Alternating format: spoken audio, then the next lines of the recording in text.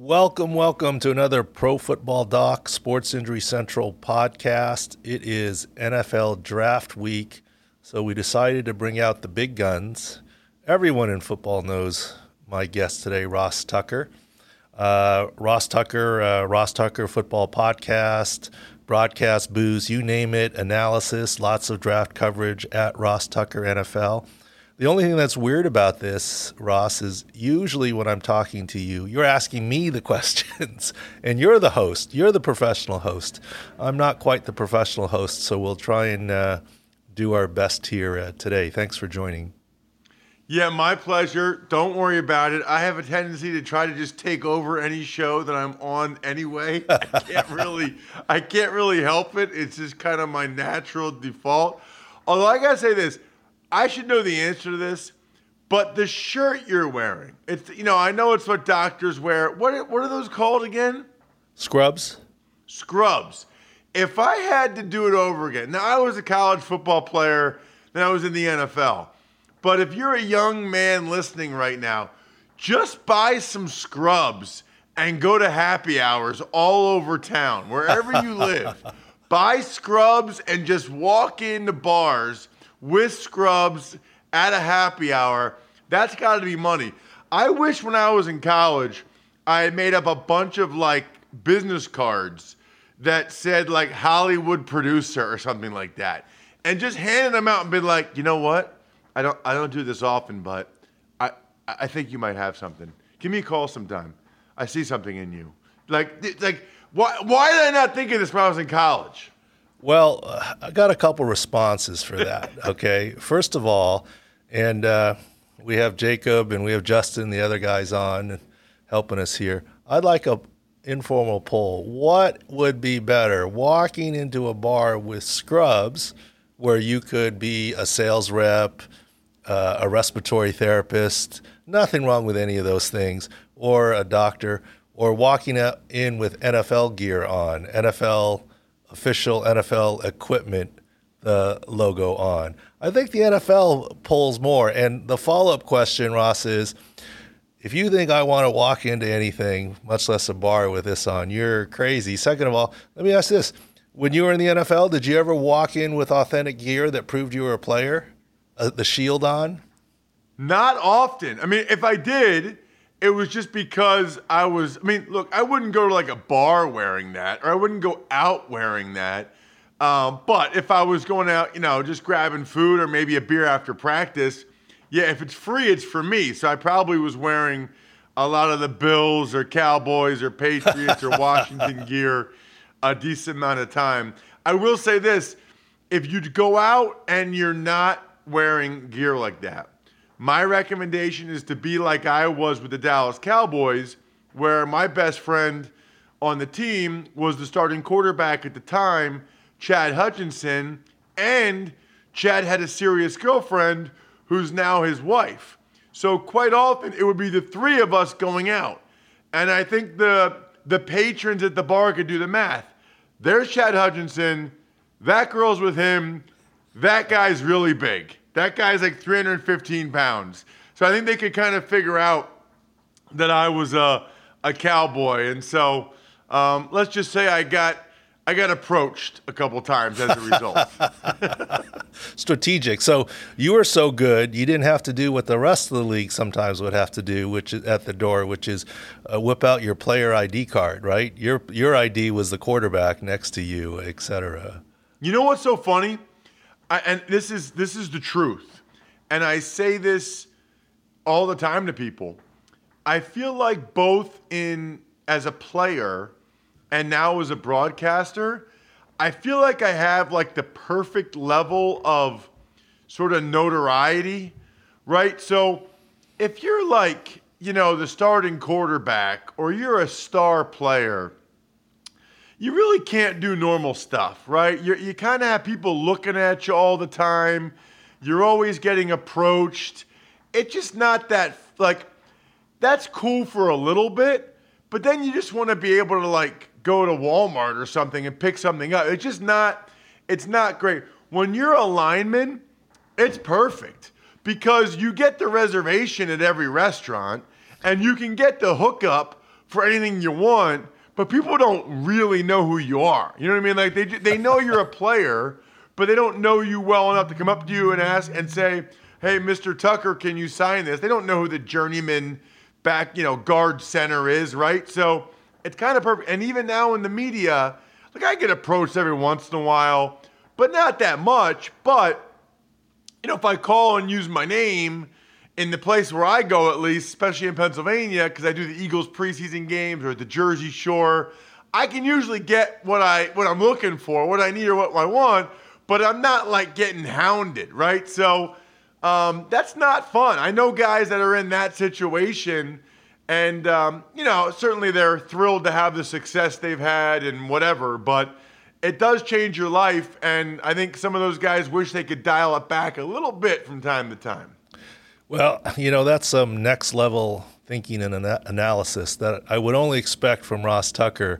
And don't sell yourself short. When you were playing in college, Ivy League college football player, right? I mean, smart guy, and it shows through there.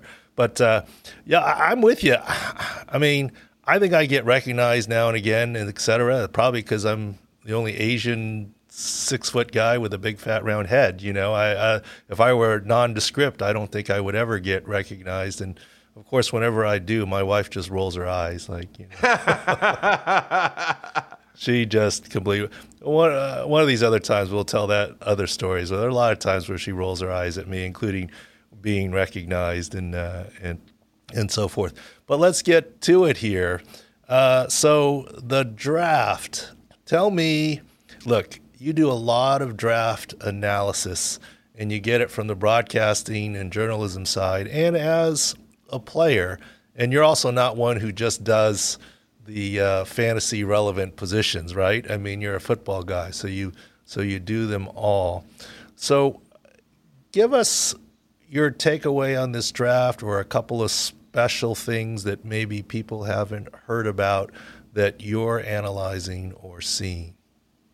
So there's not as much of a buzz about this draft as there has been for other recent drafts. That'll pick up, though, as the week goes. But the reason's very simple. Quarterbacks. I mean, any draft you ever have, it's quarterback driven. Last year you had Trevor Lawrence. We've been talking about him for years. Generational, going number one. And Zach Wilson, the new kid on the block. Looks like he could be part of the new kids on the block, by the way. He goes number 2. And then at this point, it was the Niners had traded up to number 3. And everybody said, it's for Justin Fields. No, I know. My uncle's plumber works for Kyle Shanahan. It's for Mac Jones. And then you started to hear more about Trey Lance. We really didn't know. There was a lot of uncertainty about who the Niners were going to take with the 3rd pick. We knew it was going to be a quarterback. So I just think quarterbacks drive drafts. There's a chance that no quarterbacks go in the top 10.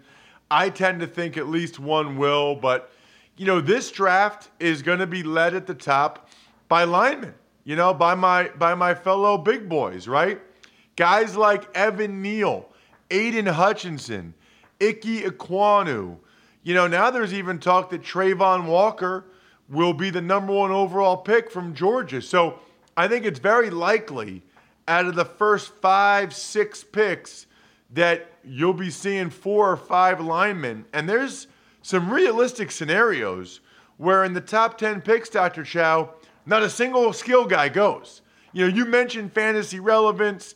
Everybody follows you on social media. Everybody loves getting the 6 score of the different players so they know for betting or for fantasy. We might not have a single guy in the top 10 that actually is a skill guy that touches the ball all the time, which is also why there's not quite the same amount of buzz, right? I think people like skill guys. They like exciting, Kyle Pitts at tight end and, obviously at receiver, Jamar Chase. Although ironically, and this is what I'm going to do, this is how I'm going to start to take over your show, a lot of people think Jameson Williams still might be the first wide receiver taken and is probably going to go in the top 10, even though he tore his ACL in the national championship game, which is mid-January? It's fascinating back in the day, that guy would not have gone top 10 or even top 20. But the thought process on a torn ACL, it feels like, has changed. And you're the one that needs to tell me why. Well, it's changed some, but I don't know. Look, the wide receivers are the big injury group and question mark group. Jameson Williams, John Mechie, Treylon Burks, there's others. That's the most talked about group in terms of injuries. But let me tell you this. There is no way Jameson Williams will be ready to go and anywhere near himself early this season or week 1. No way. And that doesn't mean he can't be the first wide receiver taken. I don't think it will be by a team who needs him now, and needs him in peak form for this season as the final piece of the puzzle. It certainly could be by a team who values his future worth in terms of his speed and feel comfortable with his recovery. Look, there's been a lot of stuff, and we were going to talk about it after you're gone, but we'll talk about it now. If you look at the video that's been out on Jameson Williams and look at how good he is, first of all, yeah, he looks great. He's an elite athlete, but I don't think people realize doing a drill does not show that you're 100%. First of all, the drills are edited, so where you look good. But even in those drills, Ross, you look at some of the high knee drills, the right knee goes a lot higher than the left. If you look at some of the changing cutting drills, the plant cut on the right is much better than the left. It's just not biologically possible that he's ready. Let's take Odell Beckham from last year. He had an October, he's certainly elite, October ACL tear. Was he ready week 1, even though everyone thought his video looked great running and whatever? No, he wasn't like we thought. We thought it was the second half of the season that he would round into form. And that was an October ACL in a veteran player that doesn't need to learn the league. Now you have a young receiver that needs to learn the league and recover. Look, don't judge him on year 1. He may have some flashes this season, especially later in the season, but year 2 is where you're going to get the real look at him. But Dr. Chow, haven't we seen some guys, obviously Adrian Peterson comes to mind, although I think his injury had been earlier in the year. But there have been other guys, it feels like, Wes Welker, didn't he come back for the opener from a torn ACL in Houston in a playoff game? It feels like there are guys that come back from this thing in 7-8 months now. There are guys that can come back in 7 or 8 months. And for every one of those, there's Odell Beckham or David Bakhtiari, right? And I'm not being negative on these guys. Not all ACLs are the same, first and foremost. We call it an ACL, but it's the associated damage. The other thing is what we say and what my experience tells me is it's not unreasonable for a guy to try and return quickly to the same level of competition. You're asking a young guy who's a rookie, new to the league, to recover and jump a level of play to the NFL. That's asking a lot, I think. It's one thing if you're a veteran in the league, Ross, and you have an injury and you recover. It's another if you're coming in as a rookie, don't get any time with the team, limited in training camp, off-season, OTAs, whatever, not really there, and then trying to be productive. You're asking a kid to jump 2 levels, the physical level and the mental level of competition to a different level. And I think that's a high bar. Am I saying it's impossible? No, but the expectation is that he's not going to be ready early part of the season. I've often talked about Jeffrey Simmons. He tore his ACL in the spring a couple years ago, top lineman, and the Titans drafted him. And I came on immediately saying he isn't going to be ready for the first part of the season. He's not going to have a good rookie season at all. But I wasn't panning the Titans pick. The Titans were saying, here, I'm mid to late first round. I can't get this talent. And we're trying to win this year, and we're still going to be later in the first round. Here, I can get a top 10 talent in later first round. It's okay if he takes some time to round into form and shape because we are going somewhere. And it turns out so far it's been a good draft pick. So I think, GMs and other people will look at the big picture, and it's going to be a unique team that will go high on Jameson Williams, as if he does fall a little bit, a lot more people will become interested, right? Because he's just very talented. What about Derek Stingley and his injuries the last couple of years? Playing 5 games each year. I got to be honest, I don't even know what his injuries were. I just know he's only played 10 games the last 2 years combined. Well, I mean, there's an upside for that, right? Less wear and tear. I mean, when I was at the combines, it was sort of a known thing that in general, this is back in the day, and Pete Carroll and this, that, the other, but the USC and Alabama guys came in pretty beat up. They would regularly say their practices were harder than a lot of their games. And so maybe less wear on the tread of his tires is a good thing. The most recent injury is a Lisfranc injury, and I don't have a lot of worries. The Pro Football Doc, Sports Injury Central, we don't have a lot of worries there. We don't have a lot of worries for Drake London, even though he didn't fully work out for pro days and so forth. Believe his ankle injury will be fine. I'm not saying I'm worried about Jameson Williams or John Mechie or any of these people. I'm just saying they're not going to be ready week 1 full production. It's going to be later this season, or you're really drafting for full production next season, which is not a bad thing. But if a team at the top wants him right now, he might not be the first. What about Ojabo? Ojabo's interesting. To finish off wide receivers, the one guy that I feel bad for that we're reporting at Sports Injury Central, and I think he's already fallen off a lot of radar screens, but I think he's not only fallen out of day 1, day 2, maybe even day 3, he might not be draftable based on his congenital neck issues and surgeries. Justin Ross out of Clemson, he's had an ACL, but it's the multi-level fusion that may prevent him from passing an NFL physical. And noteworthy there, Ross, is he hasn't had any 30 visits, any of the team's 30 visits. Any of the 32 teams have 30 visits each. He hasn't visited a team yet at all, which means they kind of know where he's at, which would be unfortunate. That's one I hope to be wrong on. Ojabo, I have more optimism, but once again, you can't expect a lot from him. Who was the cornerback from University of Washington? Sidney Jones. Sidney Jones. I was saying Sidney Rice. Sidney Jones, a couple years ago, the Eagles drafted him, and there was a lot of press and publicity how he would be ready to go. Even his doctor, who's a great doctor, who I conferred with for foot and ankle stuff, said, he's going to be running by week 1. He's good by the beginning of training camp.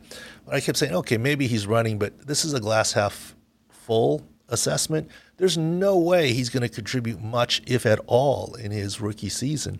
And he didn't. That didn't make it a bad draft pick.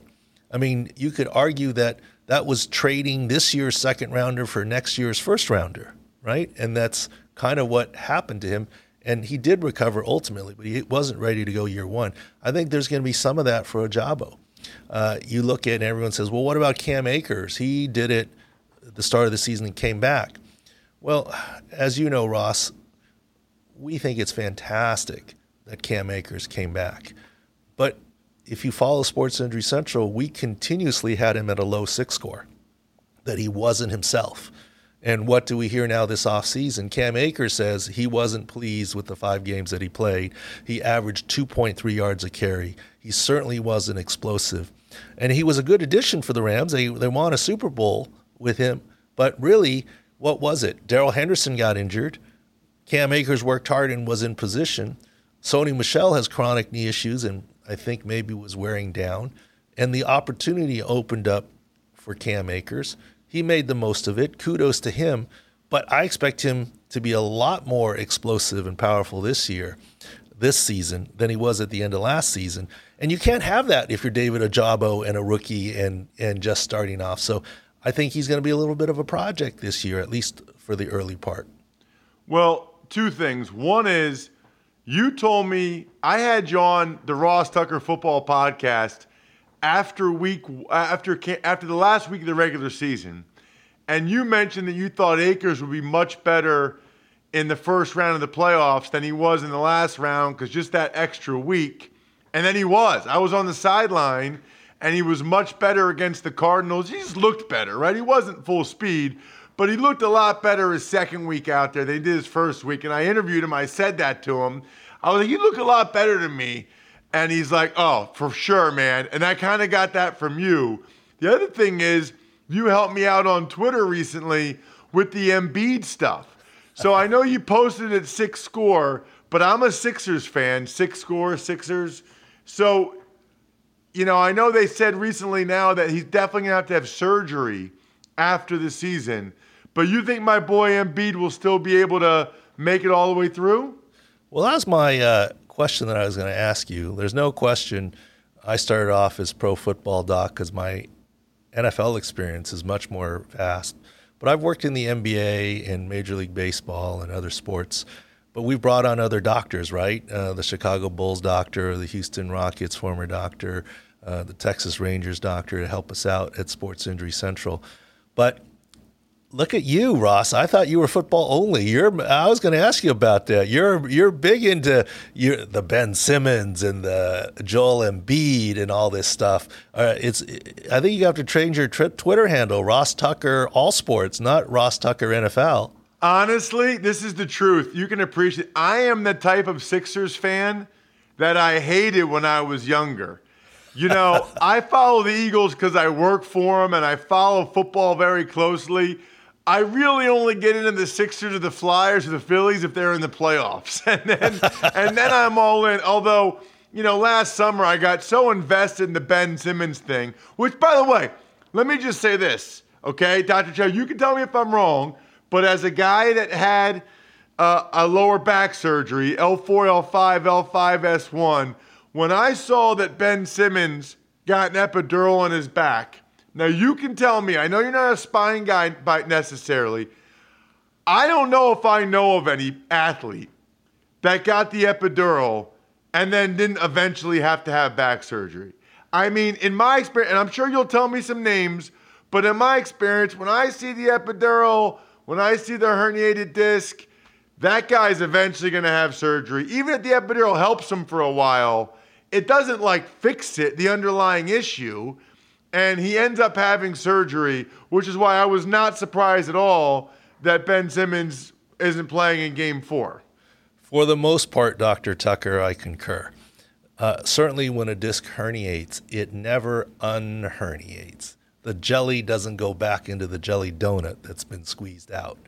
Now, what the epidural does is it decreases the inflammation. And you're right, but it's not 100% that everyone needs surgery, but what the epidural told us is that there is a radiculopathy. There's a nerve component to the lumbar spine issue. And that's why we wrote and said immediately, he's not going to do anything for 2 weeks. In the best, most miraculous case scenario, it's 4 weeks before he plays.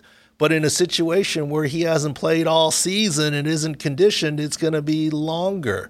And now we're hearing, of course, that he's out again Game 4 after some talk of being available. And that might have just been media talk. It may not have come from the team.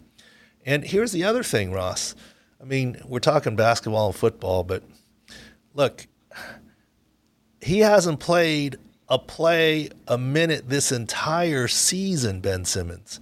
And he got traded to a new team. He hasn't played at all with his new team. Even if physically he's ready to go, I just don't see how that you can have that team gel. I mean, look, it's I don't care if you're the Kansas City Chiefs or the Tampa Bay Buccaneers or the LA Rams. This would be essentially preseason, but it's the playoffs and it's Game 4. So this is why we wrote in terms of the Celtics and the Nets that Robert Williams coming back, their Celtics center, off of his meniscus surgery, although quicker than we expected and although limited minutes, will have more punch for their team and going forward than Ben Simmons. We were not still expecting anything out of Ben Simmons for those reasons. And you asked about Embiid. That's a different story. We posted at Sports Injury Central that no matter what, we felt that he would be able to play through. Remember, he finished Game 3 with that, and with that thumb spica splint, and hit a three-pointer to win the game. Now, we're not saying he's 100%. And we said, yes, there's an MRI coming. And even if he had a ligament tear, and the worry is the ulnar collateral ligament, and I think that's been confirmed now, and is going to need surgery, that surgery can wait. it's an instability issue that can be controlled with that black thumb spike up brace splint. So we're trying to do our six scores in an even better way. For NFL, because players are fairly specialized, we kind of have one six score for them. But perhaps, like on a Cam Akers or this, we should have a running the ball six score and a pass catching six score, right? And we'll get there.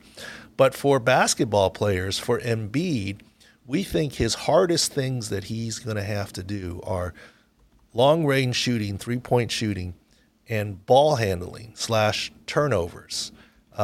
We think he's going to be able to rebound well. We think he's going to be able to defend well. And short range and mid-range, we think he's going to be able to score well.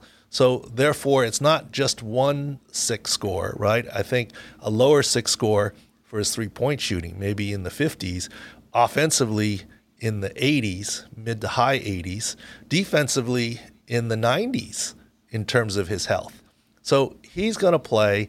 He's tough. He's been through a share of injuries, but it's a thumb issue on his dominant hand in terms of stability. And yes, if he reaches in and he gets it hit, it might hurt. And maybe it's a good thing that he doesn't reach in and pick up fouls, but he's going to play. Don't worry, Ross. He'll be there. May not be 100%. In football terms, he's more than 85%, so it's a really good day for him. In basketball terms, I need him to be 100%, Doc. I don't care what you have to do. I don't care if you have to fly from San Diego to Philly or Toronto, wherever he is. Give him the surgery, overnight surgery, so he can. I need 100%. I want the Sixers to go far in the playoffs. Well, and I know there's going to be people out there that say, oh, do that special surgery with the ligament augmentation, but it's still surgery. Look, he's playing and playing well right now. There's no reason he cannot continue to play and play reasonably well, but certainly not necessarily at 100%. All right, Ross, I got plenty of places to take this podcast next. Since you're taking over, which I love, where do you want to go next? Well, so how about George Pickens, the wide receiver from Georgia? He was the apple of everybody's eye before he suffered a serious injury. He was able to come back for the national championship game. I guess I don't really understand why he's not higher, because he's already shown that he has come back from the injury and that he will be available for the offseason. Well, it's a good question. His ACL tear was in March of 2021. And we always say the second year back is the better year back. I don't know. Maybe it's prisoners of the moment because we didn't see greatness out of Pickens this year because he was still recovering, but he did make it back. Medically, I certainly would be higher on Pickens than Jameson Williams or John Mechie. Medically, and certainly for this year. And we expect him to be pretty good.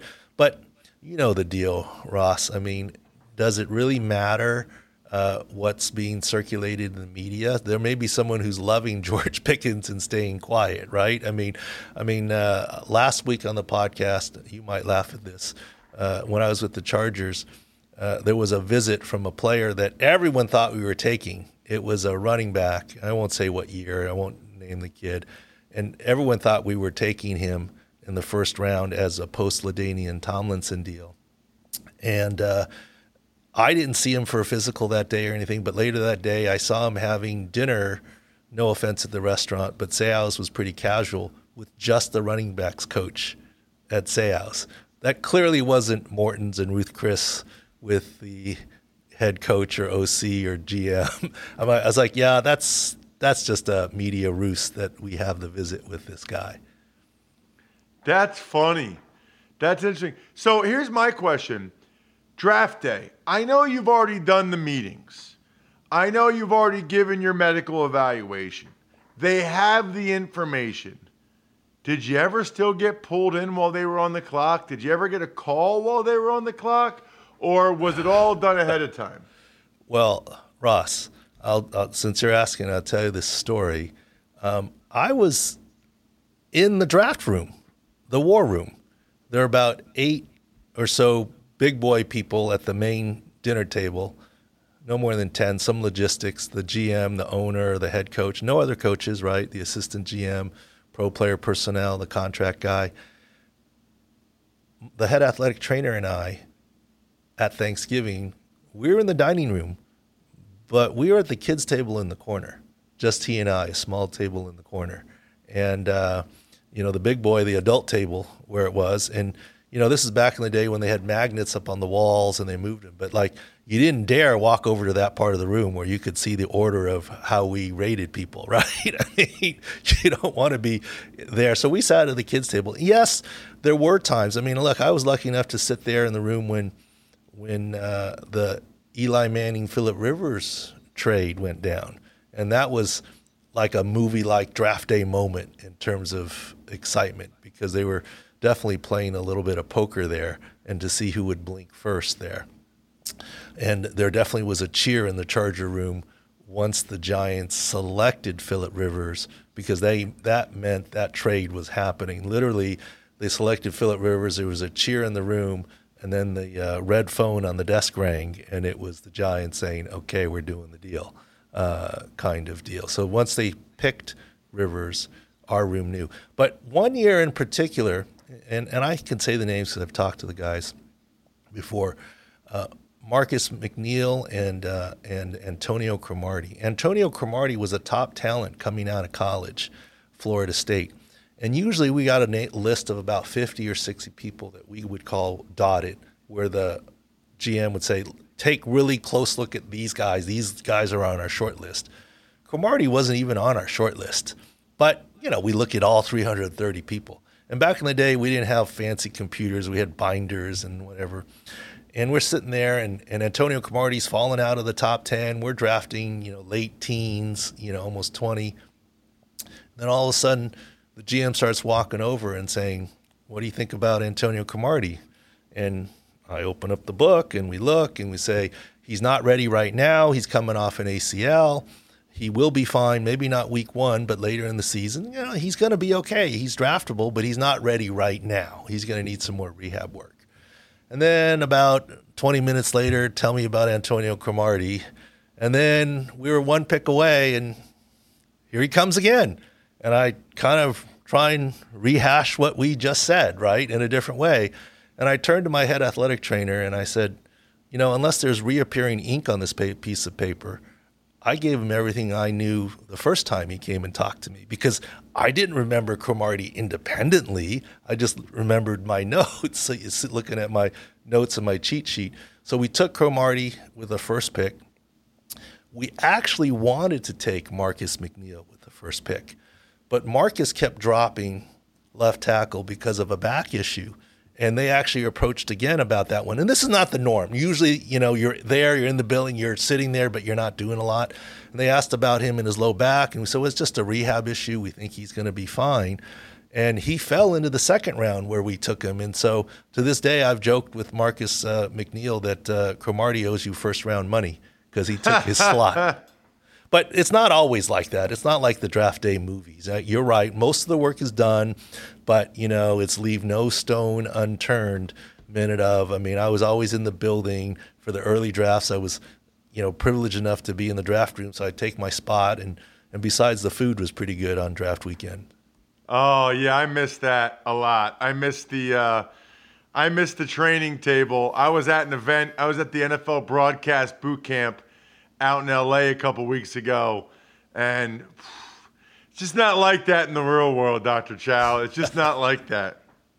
Yeah, I probably can't do that anymore. I mean, I'm ballooning up as it is. All right, before we forget, we can keep talking forever here, obviously. Because it's you and I know what you do, I have to thank you, because Mother's Day is around the corner, and look, it's like I got to figure out what the kids want to get her, and look, I know what I know what my son's going to say. He's been programmed to say Gucci, and that gets expensive. And lately, I think the wife has been trying to program him to say Balenciaga, but I don't even know what that is and what they sell, but it just sounds expensive. So I think I have to thank you, because I am definitely going to do my front page story for Mother's Day with the kids and so forth. So tell people about that. Honestly, it's the best Mother's Day gift ever. Because here's the thing, like whether it's for your mom or your wife, nobody really knows what's to get somebody for Mother's Day. And to get them something unique and different is really hard. A buddy of mine started the company. You literally talk to a writer for 10 minutes. Let's say you got it for your wife. You could talk to them for 10 minutes, and then your kids could talk to them. They write the most unbelievable story. It looks like it's on the cover of the newspaper, San Diego Union Tribune. It's framed. It's beautiful pictures of her and the kids.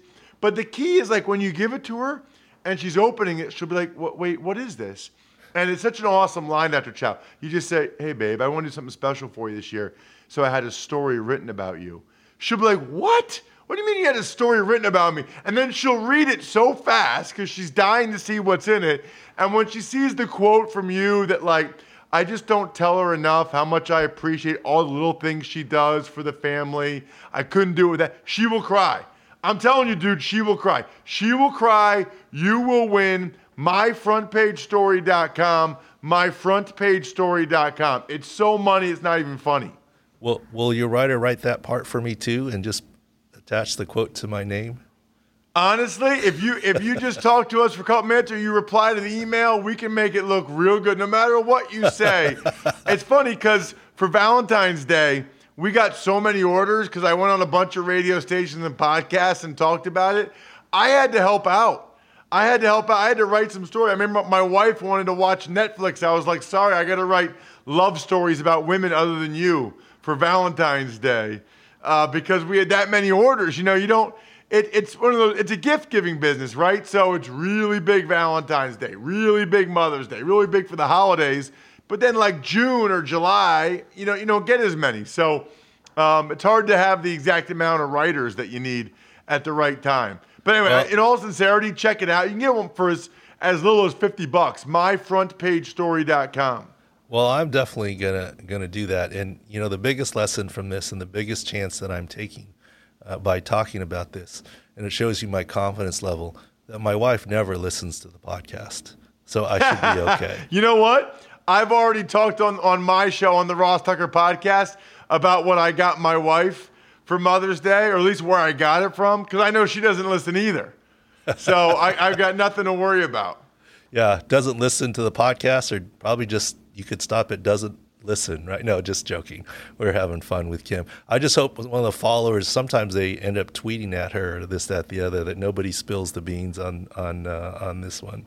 Well, thank you so much for having me, man. This was a blast. It's nice to finally turn the tables. Although about halfway through, I just started firing questions. I always have things I want to talk to you about. So about halfway through, I'm like, yeah, it's time for me to shift into overdrive and ask about the guys I need to know. Now, on all these radio hits and all the shows I do, I'm doing the draft for the Eagles. Now I have all the information I needed. Yep. And the other one that we didn't talk about is Carson Strong. There's some worry about his OCD and his articular cartilage and how long he'll last in the league. And so that's...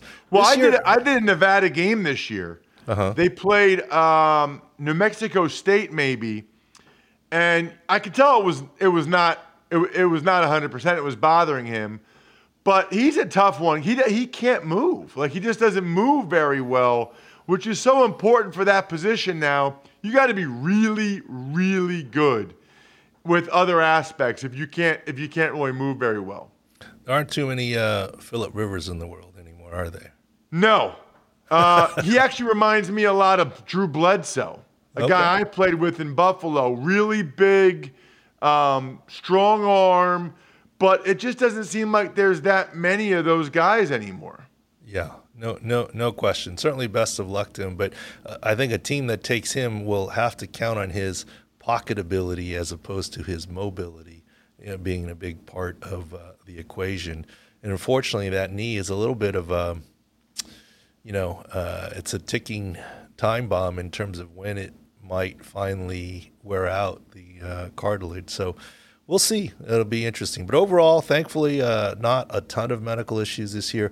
Ross, thank you very much. Thanks for helping me out with Mother's Day, and we'll keep the 6 scores coming for you, and I appreciate your friendship and your coming on today. Yeah, honestly, it's an absolute must-read now for me, and will be all football season from fantasy and betting purposes. Like, you got to know the 6 score. I mean, I don't know what your motto is, but I think I just invented it. So my front page story, I don't know what the motto is. My buddy started, I'm like, dude, it should be, she will cry, you will win. But he hasn't changed it yet. Your motto should be, your tagline should be, you got to know the SIC score. I love it. Well, I think our producer might clip that for our promotional stuff from Ross Tucker. That's a pretty good endorsement there. Ross, thanks so much for your time. And at Ross Tucker NFL, Ross Tucker Podcast, and pretty much everywhere in my front page story. Thanks so much, Dr. Chow. Really appreciate it. Same here. Bye-bye. All right. Always a pleasure to have Ross Tucker on. And in the interest of time, I think the boys, Jacob, Taylor, Justin, you guys are off the hook. We're already 40 minutes.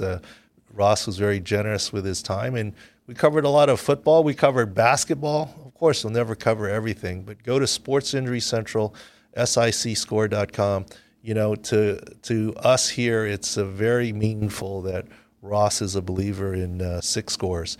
And that's what we hope to do to help people, be it with draft props where we have articles coming, basketball, NBA stuff, baseball, and of course everyone knows the SIC scores in football. So thanks for listening and watching to the Pro Football Doc Sports Injury Central podcast, and we'll see you again next week.